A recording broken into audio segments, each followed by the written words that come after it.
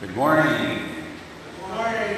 Amen. It's good to hear you belt out that good morning today, and we want to welcome those by way of television and radio this morning to Olivet United Methodist Church in sunny Robbinsdale, Minnesota.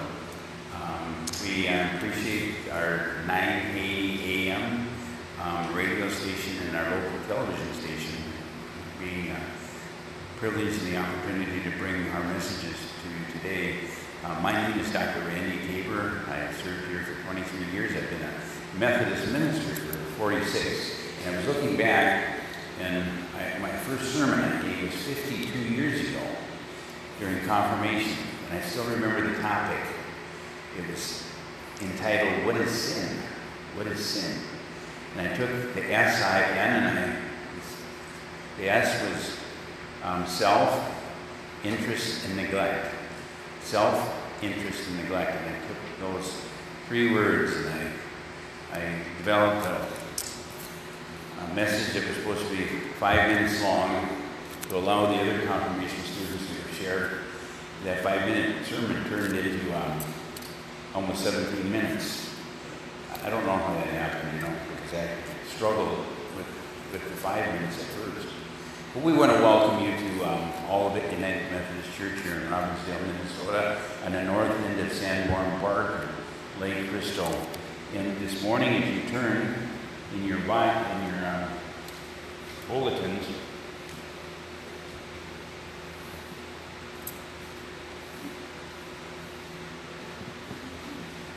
this morning you'll notice a limited order service. And I believe I gave my bulletins away. Mike, do you happen to have a bulletin that I could borrow or buy from you?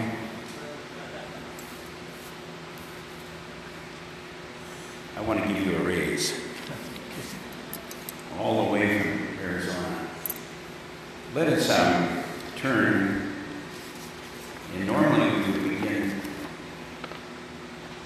with the insert, which has a couple of hymns on there. We won't be singing these hymns, but we'll be responding with that. And Chris, could you provide a bulletin of gold, He is willing to give this additional bulletin out this morning. And since we can't sing, we're going to responsibly read it. And I trust this is true in your life, that you have a Savior. And if we could respond, I'll take the odd numbered verses, and you take the even numbered verses. I have a Savior, His pleading glory, a dear loving Savior, though earth friends be few, and now He is watching in tenderness me. But oh, that my Savior were your Savior too. For you and I am praying, for you and I am praying, for you and I am praying, I am praying.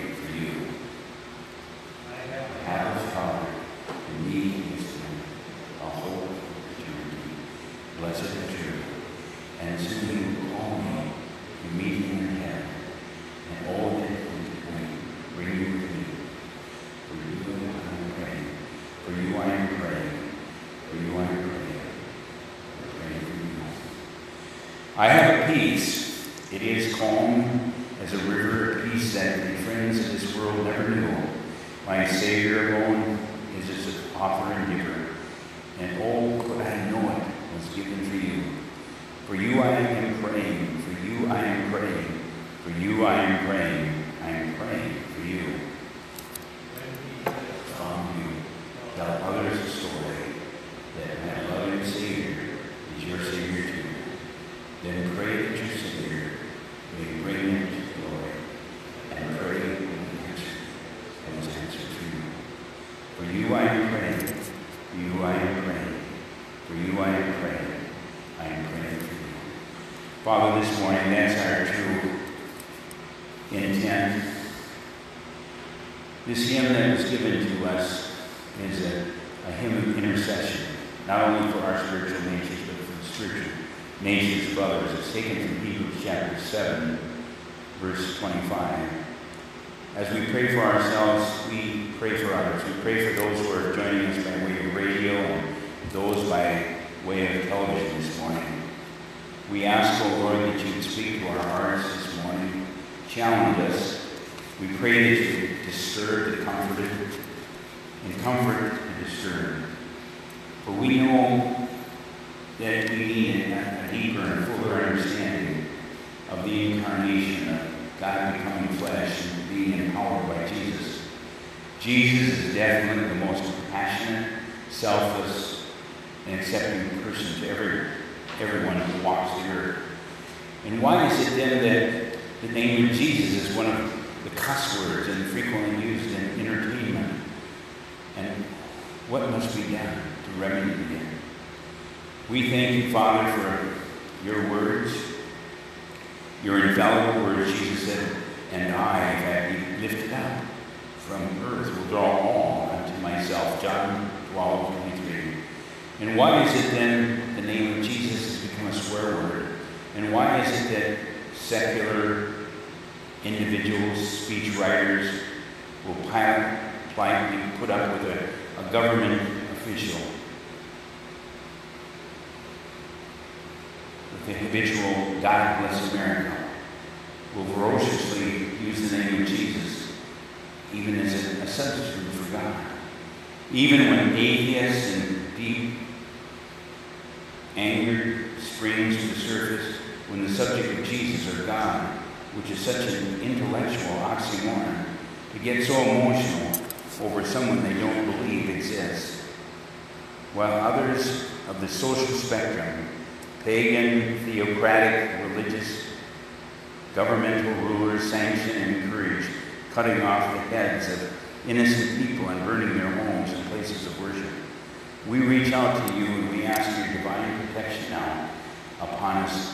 In the name of the Father, and the Son, and the Holy Spirit. Amen.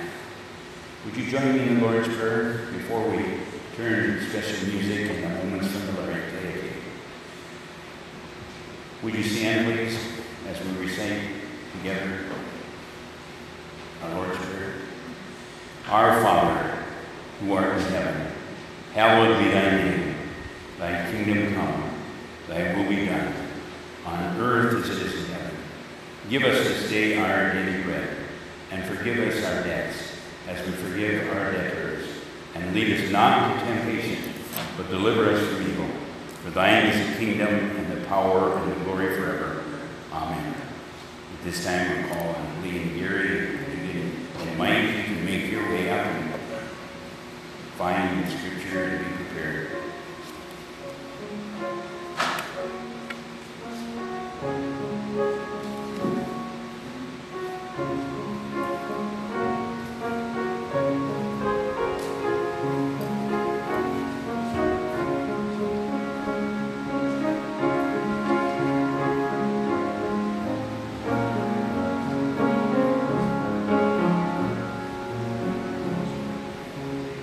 Lord, I want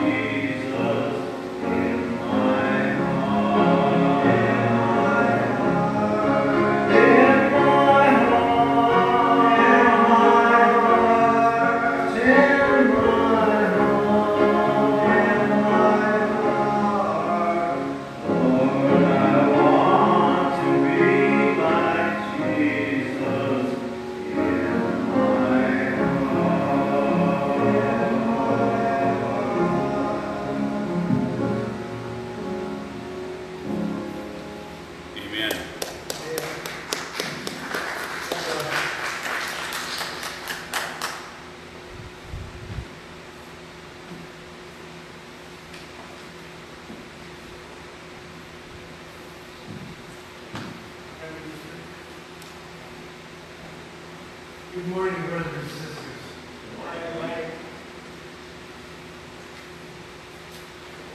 Our reading and lesson today, is found in Matthew 13, verses 1 through 23. Once again, that's Matthew 13, verses 1 and 23. I'll read the scripture and refer to my sermon. That same day, Jesus went out of the house and sat beside the sea. And great crowds gathered about him, so that he got into a boat and sat there. And the whole crowd stood on the beach. He told many things in parables, saying, a sower went out, and as he sowed, some seed fell along the path. The birds came and devoured them. Other seeds fell upon the rocky ground, where they had not much soil. And immediately they sprung up, and no depth of soil, and when the sun rose, they were scorched. And since they had no root, they withered away. Other seeds fell upon thorns, and the thorns grew up and choked them. Other seeds fell on good soil, and brought forth grain, some 100-fold, some 60, some 30. You guys here, let them hear. Then the disciples came and said to him, "What do you speak to them in parables?" And he answered them, "To you is be given to know the secrets of the kingdom of heaven, but to them it has not been given. For to him who has will, more will be given, and he will have abundance.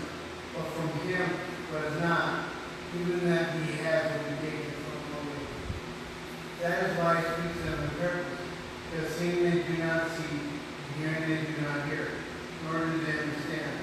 With them indeed is fulfilled the prophet of Isaiah, which says, You shall indeed hear, and never understand. You shall indeed see, and never perceive. For the people's heart has grown dull, and their ears are heavy of hearing, and their eyes are closed. Thus they should perceive with their eyes, and hear with their ears, understand with their heart, and turn from me, and tell them, but blessed are your eyes, for they see, and your ears, for they hear. Truly I say to you, many prophets and righteous men long to see what you see, and did not see it. Did you hear what you hear, and did not hear it? Hear then a parable of the sower. When anyone hears the word of kingdom and does not understand it, the evil one comes and snatches it away, or a stone in his heart. This is what was sown along the path. As for what was sown in rocky ground, this is who hears the word and immediately receives it with joy. It has no work in himself, and endures for a little while, and when tribulation or persecution arises upon the world, immediately he falls away. As for what was sown among thorns, this is he who hears the word, but the care of the world and his life and riches choke the word, and it becomes unfruitful.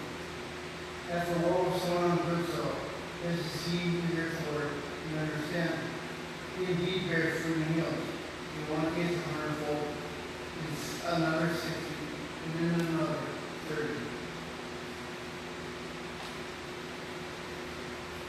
First thing we saw today was that Jesus went to seaside house, stood by the sea, and once again, a large crowd on him. It's plainly seen here that the treacherous activities of the Pharisees had not had their desired effect. Once again, Jesus shared parables with people. He used parables to instruct people. It was easier to remember a story and its lesson than it is to remember particular details of the story. We may forget specific story details, but the substance and meaning of the story is much easier to remember and retain. The Lord highlighted this fact after being asked why he taught the parables. His answer was that souls were enabled to do the Holy Spirit more easily understand the lesson. The Greek word parable means to place things alongside each other for comparison. Another way to say this is a parable is based on comparing one ordinary object to another.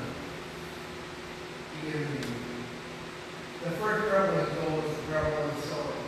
Now this sower was Jesus himself. The sower was spreading seed seed of faith. You hopefully gather a large harvest. Harvest what? What does Jesus harvest? Souls. Every soul on earth. Jesus harvest. The first group of seeds fell upon a hard rocky path. The path was soldier. It fell on a hard rocky road. This fallen seed was immediately swallowed up by hungry birds. These hungry birds, I can see this evil one. He came down, saw the souls that were just starting to grow, picked them up for food. The second group of bees, which we'll consider faith, fell upon the rocky, hardened soil. They sprung up and even began to slowly grow. But because these roots did not grow deep into the soil, they were unable to achieve a tree life-giving water. These particular seeds were scorched and burned up when the normally life-giving sun shone on them. In other words, without the roots of faith, the tribulations and persecution come. Those that are unrooted or don't have faith, wither and die. Another portion of the sower seeds falls onto the ground amongst thorns or weeds. These seeds were roots deeply in the earth. The thorn had broad leaves and deep roots. They stole the vital resource of sunlight and water as these young sprouting souls in nourishment. These young Christians of seeds were finally choked up by the thorn and stole the life-enabling water and sun, so that these seeds grew fruitless and barren. The last portion of the sower seeds fell on the good soil. Remember, soil equals faith. These seeds grew roots deeply in the soil and got plenty of water and sunlight. I'm not talking about S-O-N, I'm talking about S-O-N, sunlight. These seeds became fruitful and yielded a larger harvest compared to the amount of seeds that was originally sown. In this case, it produced 39, 60, and 100 times more than the amount of seed that was sown. Share your faith, multiply the Lord's harvest. It's on us, it's right on us. This bird is on our brain. Share our faith with others, so that we can increase our harvest.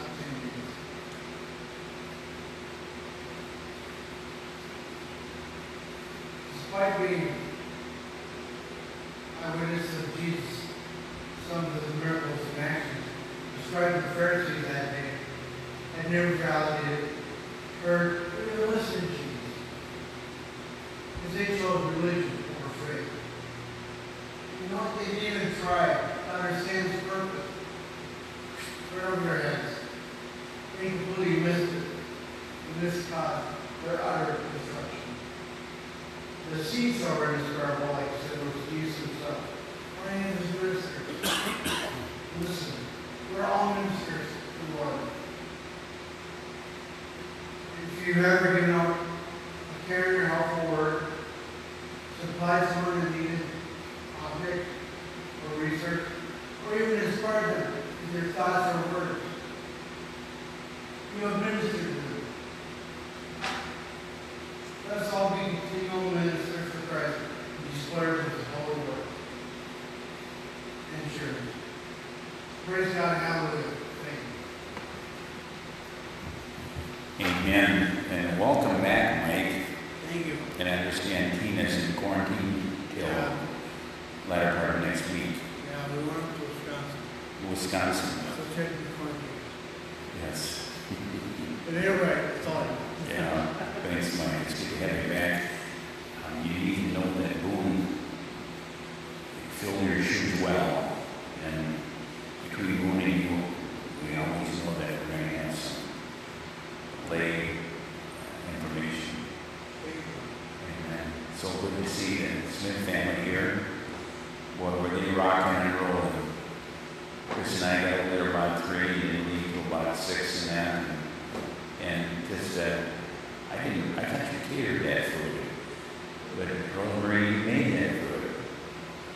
I'm going to have to make more home visits at your location. It's awesome. We had a wonderful time. Gary and Kathy enjoying themselves. Marilyn, Darwin. I think I've seen Darwin go back to thirds. Didn't you, Darwin? So again, we want to congratulate that couple and that wonderful hosting party. Such a wonderful Christian community. As I near my end of my career, I think of the times that we used to be invited to, like graduations, weddings, receptions, this wonderful hosting party that you had. I think they're kind of somewhat drawing to a close as we see our congregations aging and people are married off. And there was hardly a baptism at all within Methodism, Minnesota last year. I think we had probably one of the only 2 or 3, and they were like off-site. So we do appreciate those by way of television and those by way of radio and their financial and their prayer support. I grew up on the farm, and it's getting so that the more and more congregations and groups that you preach to, they have no understanding of farming and the preparation of the soil and the growth of the crops. I've heard from some of my specialists, oncologists, and that I used to spray Roundup, which is almost like Agent Orange. It was involved with, I think, I don't know if it's been proven in Joel's situation. Joe's about a week ahead of me on his radiation therapy and that. And, I think Joe or I, we never drank or smoked. We always tried thinking good thoughts and everything. And, we felt we were kind of invincible, and then suddenly we began to realize, that cancer, that word cancer hits all of us. And I do continue to pray for Joe Winrow and Randy Tabor, and many of you have asked too about my brother-in-law. When I think of the fact that what I'm going through in all of my radiation and that, and the chemicals that are in my system, I think of my brother-in-law, who just is the kindest, greatest guy. He worshiped with us periodically, and he come here, he's financially supported the church and that, and never married, hardly ever dated, just a swell guy. And just here a few weeks ago, he was struck by a massive stroke and just crippled and paralyzed his one side. And he can't talk, he can't really eat. We were notified just a day or two ago that he fell out of his bed the second time.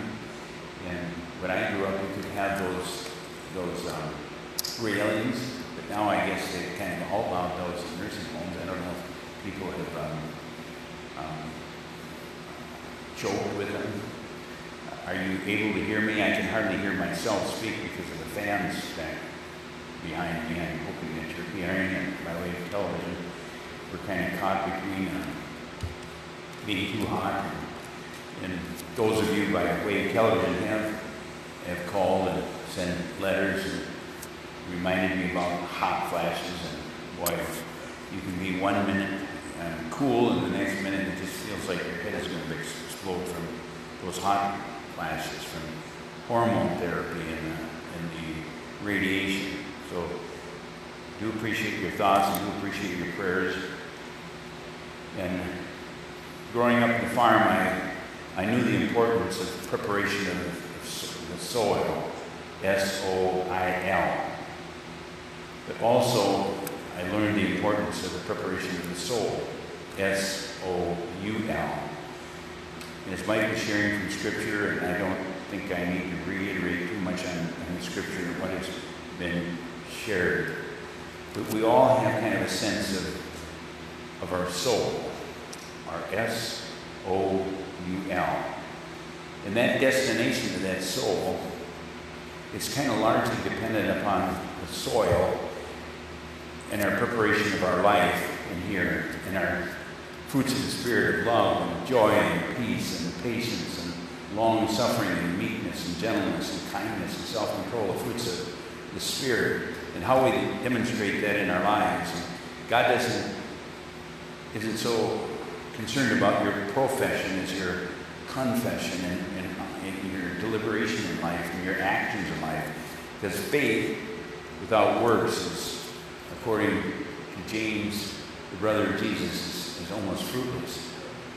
You and I are all called to bear fruits. And it's that bearing and it's that witness that we're going to be held accountable for someday. Oftentimes my radio listeners and television listeners will appreciate the fact that we take the authority of Scripture very seriously here. Oftentimes the comments I receive is that they can listen to many Christian programs and not hear the word Jesus even mentioned.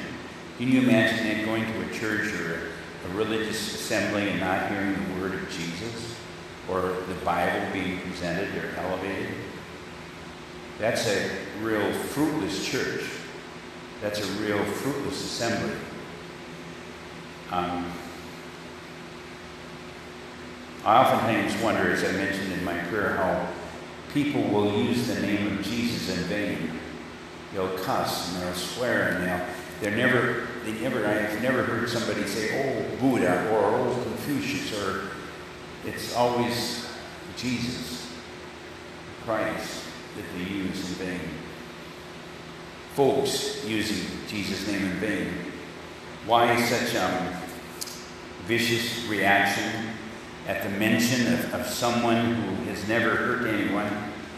Jesus never hurt a slave. He never wielded a weapon. He never discriminated on the basis of gender or race or age, and never incited anyone to violence. And all those expletives that they couldn't wipe out on the news media and four-letter words and the use of Jesus' name in vain. All Jesus did was agonize on the cross for no other crime than acknowledging that Jesus, he was who he said he was, the Son of a living God. Ironically, from the very same cross, Jesus provided what is needed to answer that question. I spoke yesterday to a young gentleman who was a counselor of counselors. I believe he's in a bi-relational marriage, wonderful wife, wonderful little son. He was a counselor among counselors. And I asked him what the cure for all this animosity is in the world. And he said it was Jesus and loving.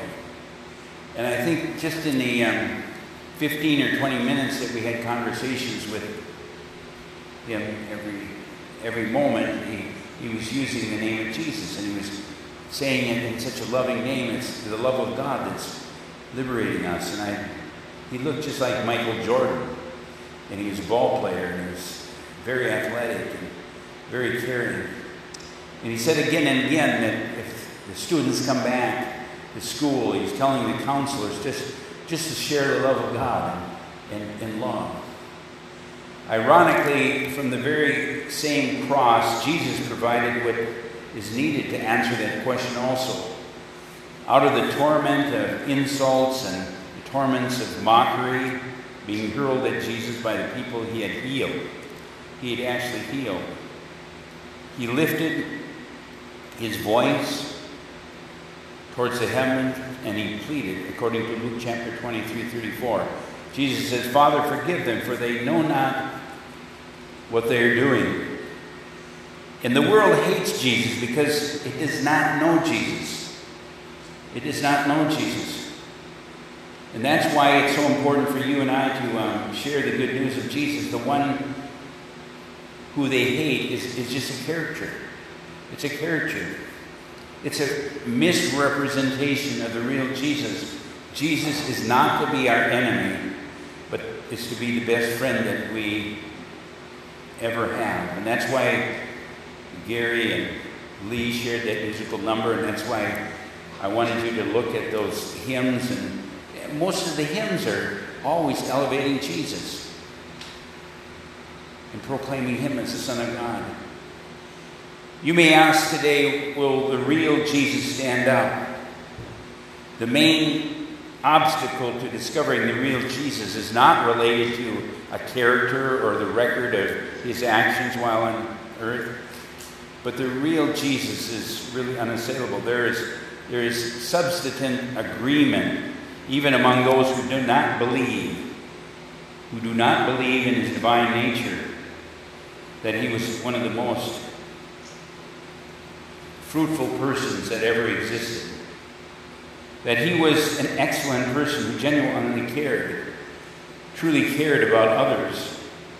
Jesus cataloged as evildoers people who claimed they had done what today are considered maybe legitimate church and ministry activities. He had problems with the scribes and the Pharisees, the rulers of the day, because they did a lot of talk and it was not followed by action. The problem lies erroneously in perception that Jesus was somewhat this more holier than thou hermit, whose teachings were somewhat ethereal and whose actions made no contribution to society.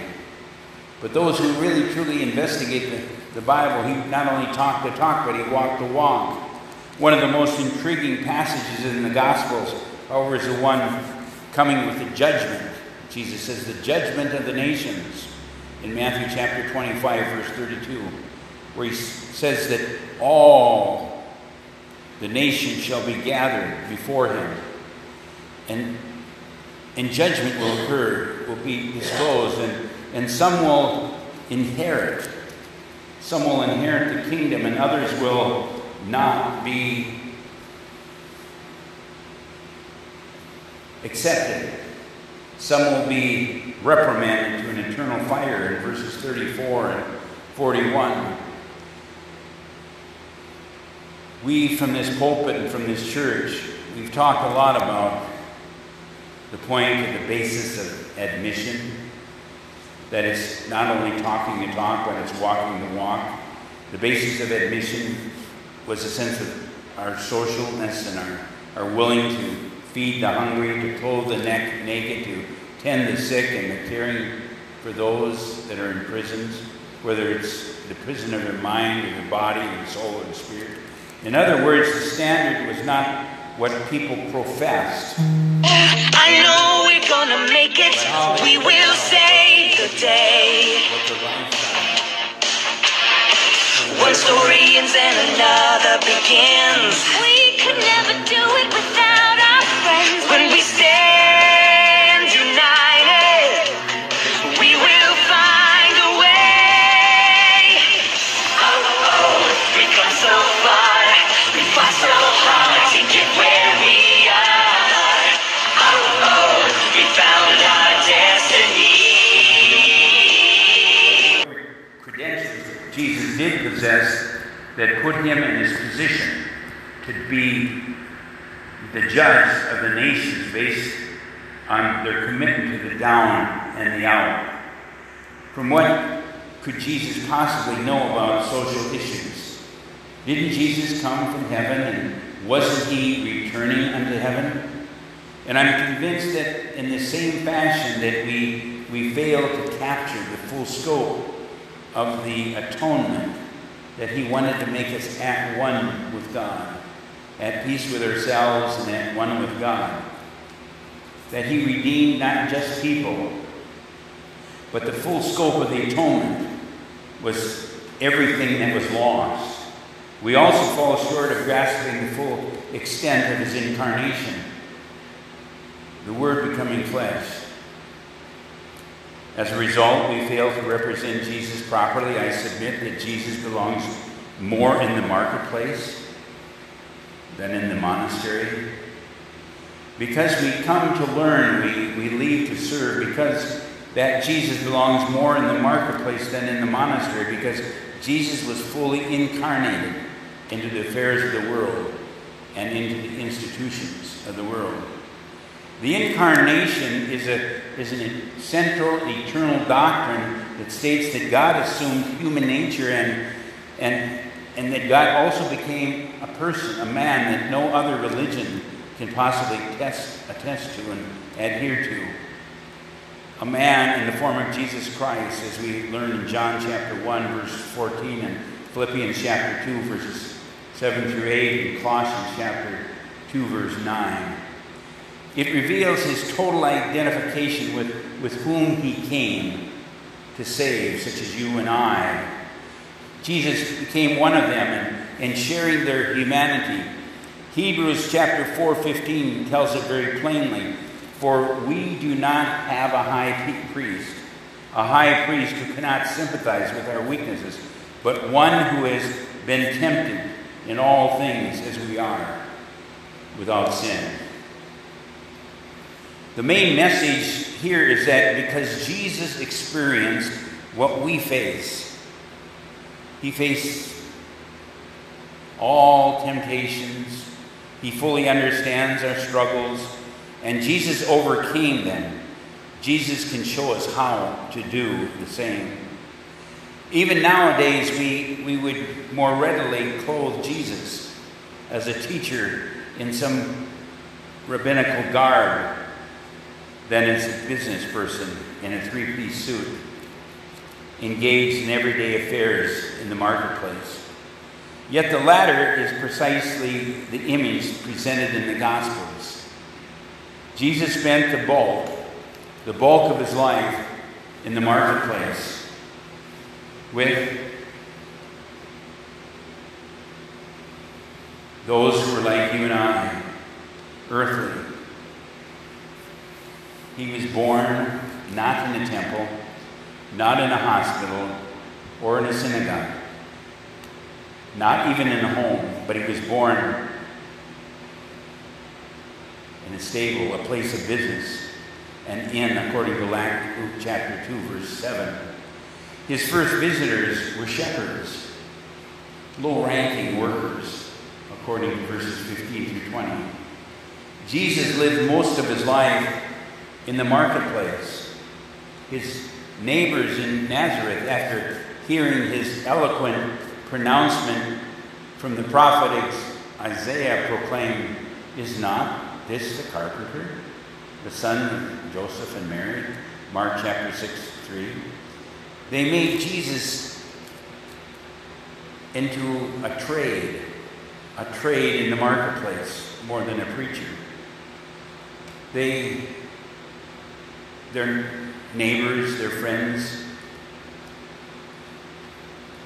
portrayed him more as a business person, since many of his customers probably purchased products made by the hands of Jesus. I suspect that the tables that they used were made by Jesus, and the homes that were secured by the doors that Jesus built. Their houses could have had to be cut and fit by the Savior. Even so, their oxen, their animals, may have worn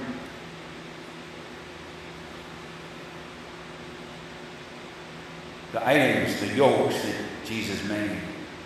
Jesus did not do carpentry only as a hobby. Jesus did it as a living. And this required that Jesus ran his shop at a profit. Daily business routine involved relating to the costs of goods and labor, gauging the interplay between return, the ROI of the day, the return on investment. And Jesus had to factor in the costs of maintenance and other equipment. And although it may be unusual for us to picture it, Profitable labor was an integral part of Jesus' life.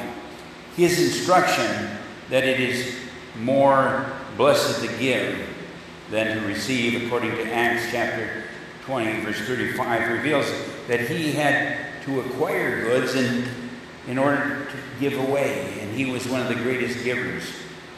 He had to go about as an itinerant minister. Reveals that he had the means to acquire goods to be given away, since he always practiced what he preached. And all of the above should be enough to quench the notion of Jesus whom we may tend to picture. It is true that Jesus spent long hours in prayer, but he usually did it at night, according to Matthew chapter 14:23. And during the day, Jesus interacted with all sorts of people in societal settings, not approved by the religious leaders of his day. And that gave Jesus a reputation as a friend of sinners. Scripture reminds us that the Son of Man came eating and drinking among us. And I thought about that yesterday as we had such a fun time and a good time of fellowship. Jesus told parables about our ability to receive a seed from God and then to produce an abundant harvest. If we are good soil, S-O-I-L, if we have a good soul, S-O-U-L, we'll be amazed. We'll be amazed how God can use us, and we'll be amazed at what is created. I end by telling you this true story that when Ralph Waldo Emerson moved to a house in Concord, Massachusetts, this great philosopher, Ralph Waldo Emerson, was particularly thrilled with his orchards. He was a man known as a great orator, but also known for his orchards.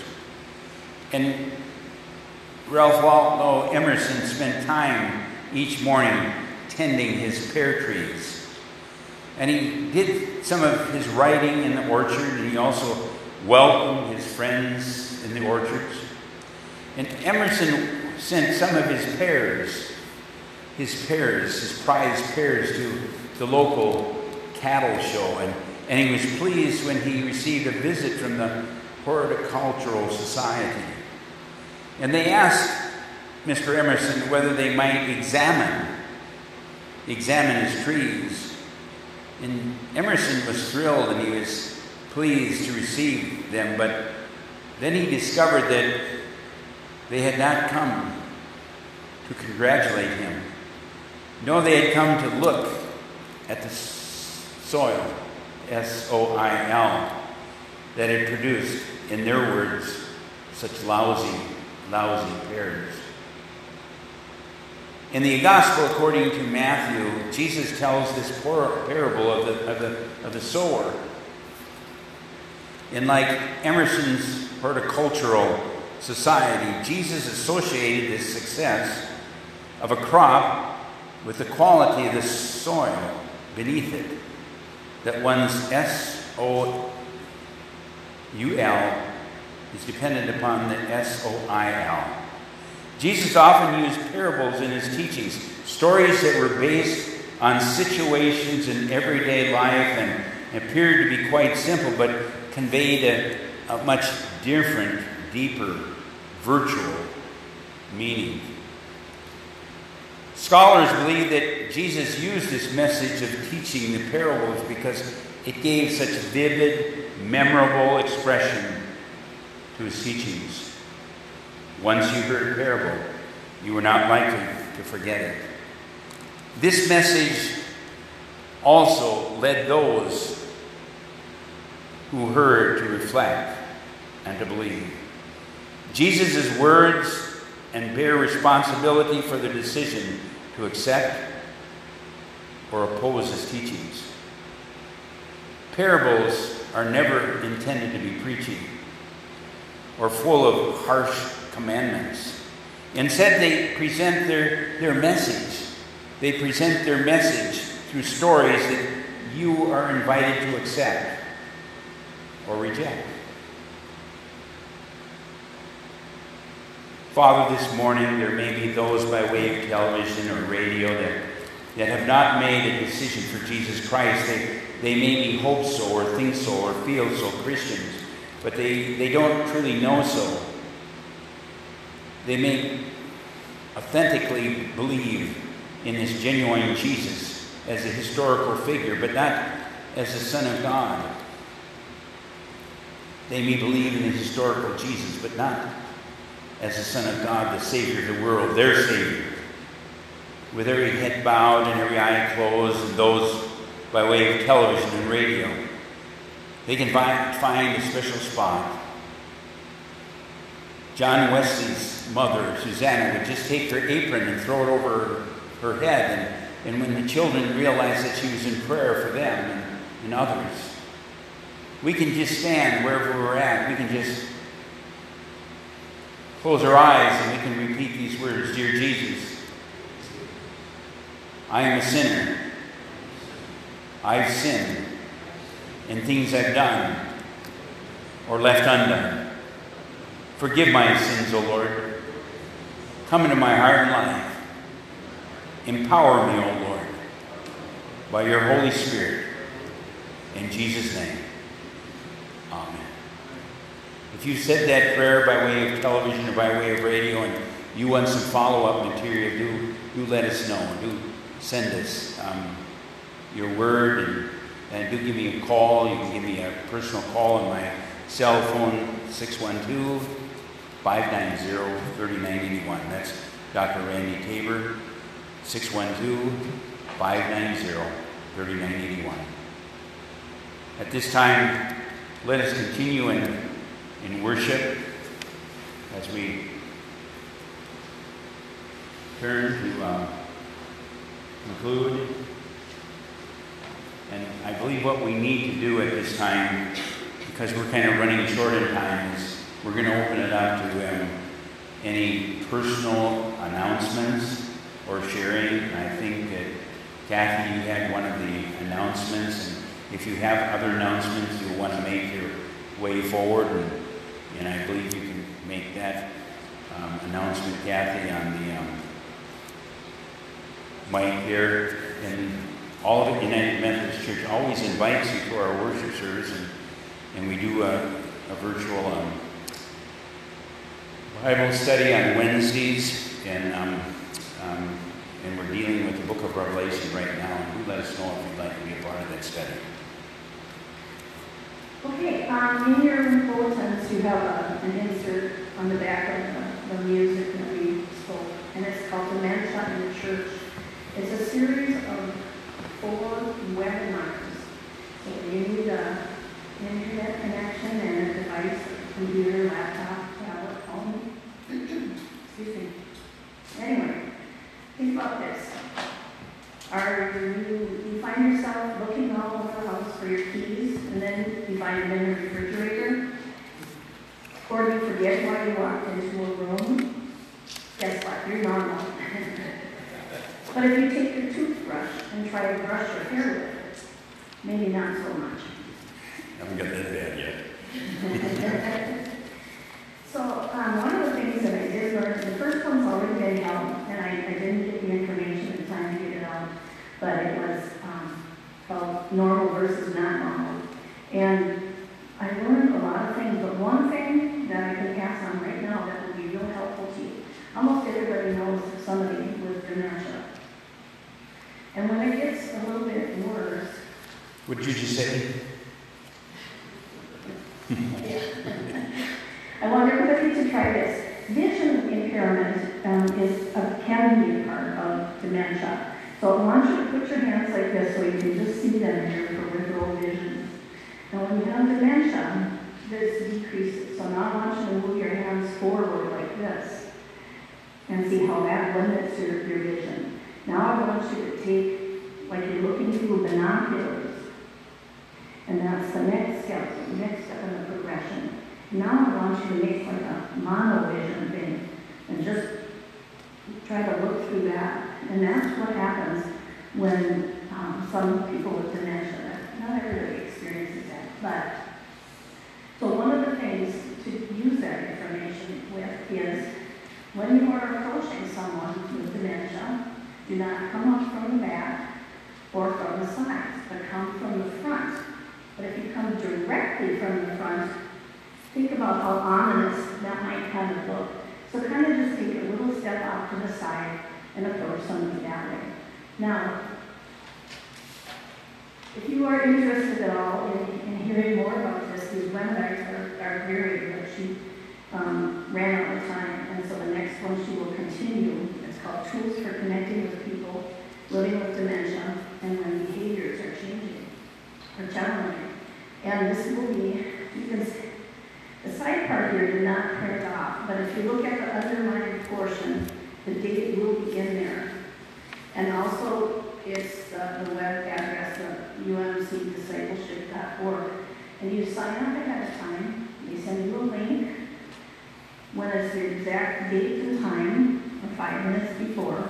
You go to that email where you have that link, and you click join. It's that easy. They're free, and they're very, very valuable. So I would encourage everybody to just try one out. Thank you. Thank you, Kathy, and if not for yourself, for others, because we're living in a society when we're all growing older, and the limitations. Do we have any other announcements that want to come forward and use the mic?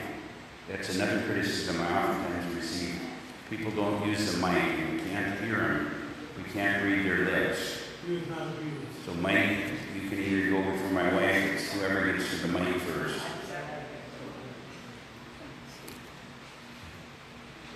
Just wanted to say those are all at noon, right, Kathy? They all start at 12 noon. And I just want to give a heads up and an all-call or a shout out to Darwin and Marilyn. They provided beautiful flowers on the altar this morning. Yes, Darwin and Marilyn. If you see dead weeds on the parking lot, Darwin and Marilyn are taking care of it. There's one weed that I would step on just about every day for this past week. And Darwin and Marilyn were seeing me kind of stand on it. It just wasn't going down, and Marilyn reaches down and just pulls it out. Yeah. So I just appreciate so many people that make sure that the parking lot was good. That's the third thing on the list of why people will join a church. Number one is how friendly the congregation is. What do you think the second one is? How friendly the congregation is, how accessible it is to get into the church. They want to get into the church and they want to leave, just in case they didn't like the church. They want to get out of the church, and they don't want to be approached. And thirdly is a visual of the church, how well the people think of the church, and they take care of the church. And it's much lower on the list of preaching and the songs and the hymns. And, we got to get them into the church first. The visuals on the church, how the paint looks and how the parking lot looks.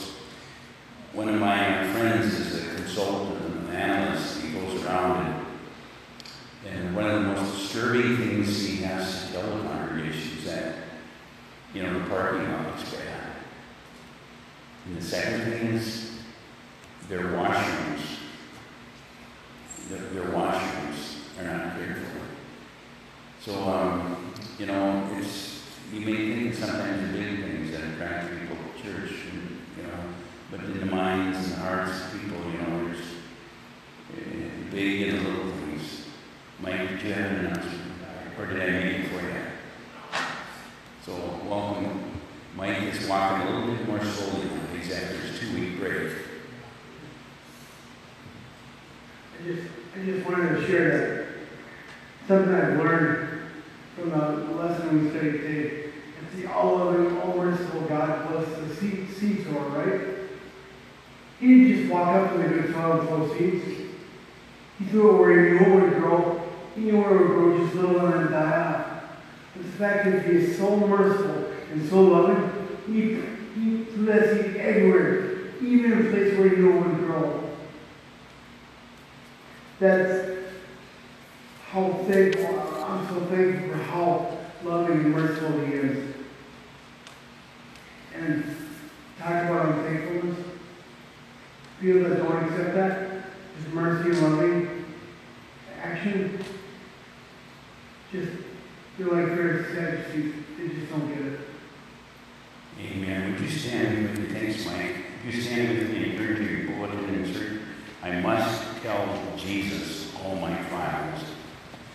I must tell Jesus all of my trials. I cannot bear these burdens alone. In my distress, he kindly will help me. He ever loves and cares for his own. I must tell Jesus. I must tell Jesus. I cannot bear my burdens alone. I must tell Jesus. I must tell Jesus. Jesus can help me. Jesus alone. All of my troubles.